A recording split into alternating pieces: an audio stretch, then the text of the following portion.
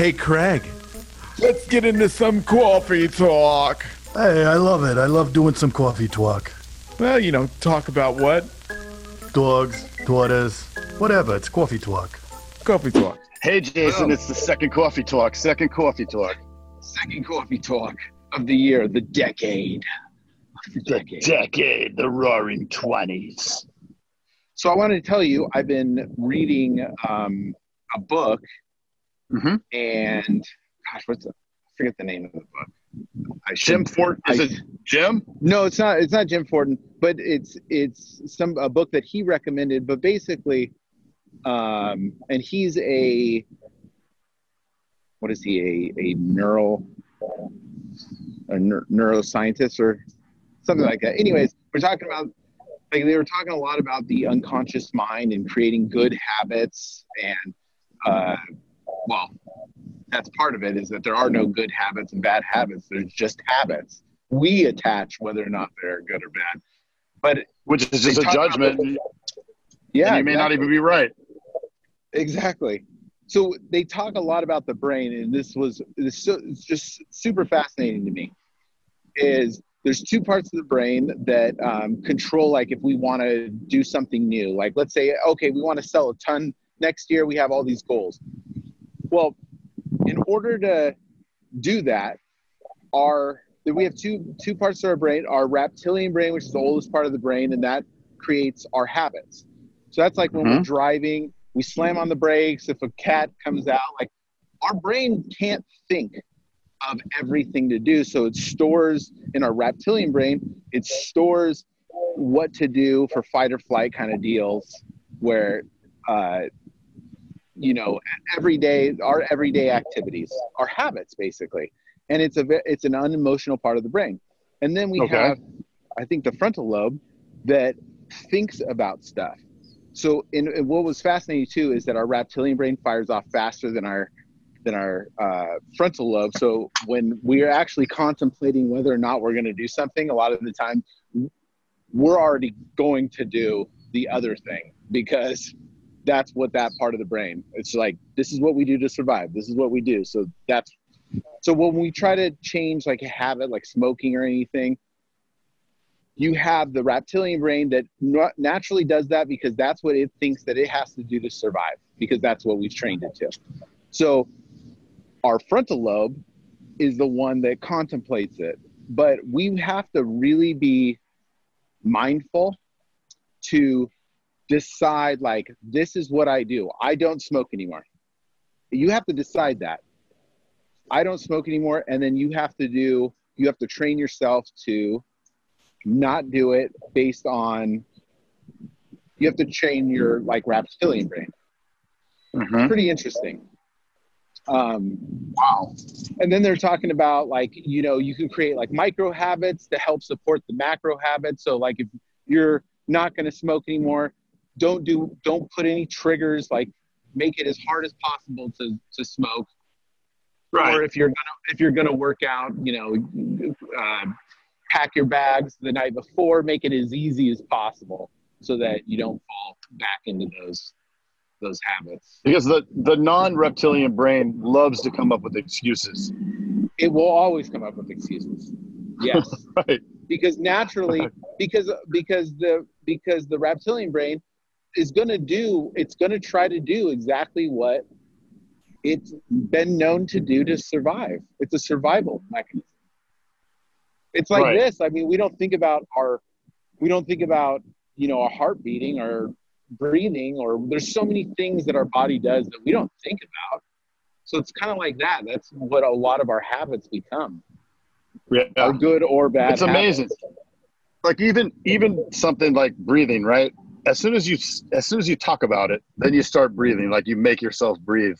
But after a few minutes, you get bored and forget about it. And then it just goes back on autopilot, right? It's one of these, and autopilot is that reptilian brain. And so the other part that I found very interesting is, like, we are the thinker of our thoughts. So, like, if we're sad or happy, we've chose to think about the things that make us sad or happy. Somebody doesn't actually make us sad or happy. We go into work, things aren't working out, and you're like, oh, I'm pissed. I can't believe all this is happening. But like, you're the thinker of your thoughts. Like, you can be happy if you choose to be. You can choose to think of the things that make you happy.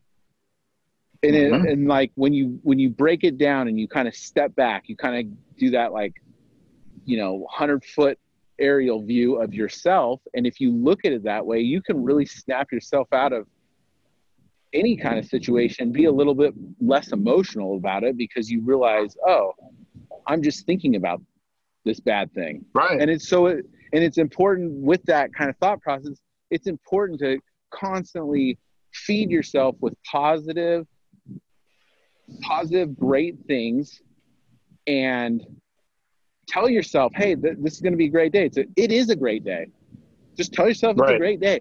It's a great day. We're going to sell a ton today. And just your body, your reptilian brain will naturally want to follow whatever you're telling yourself.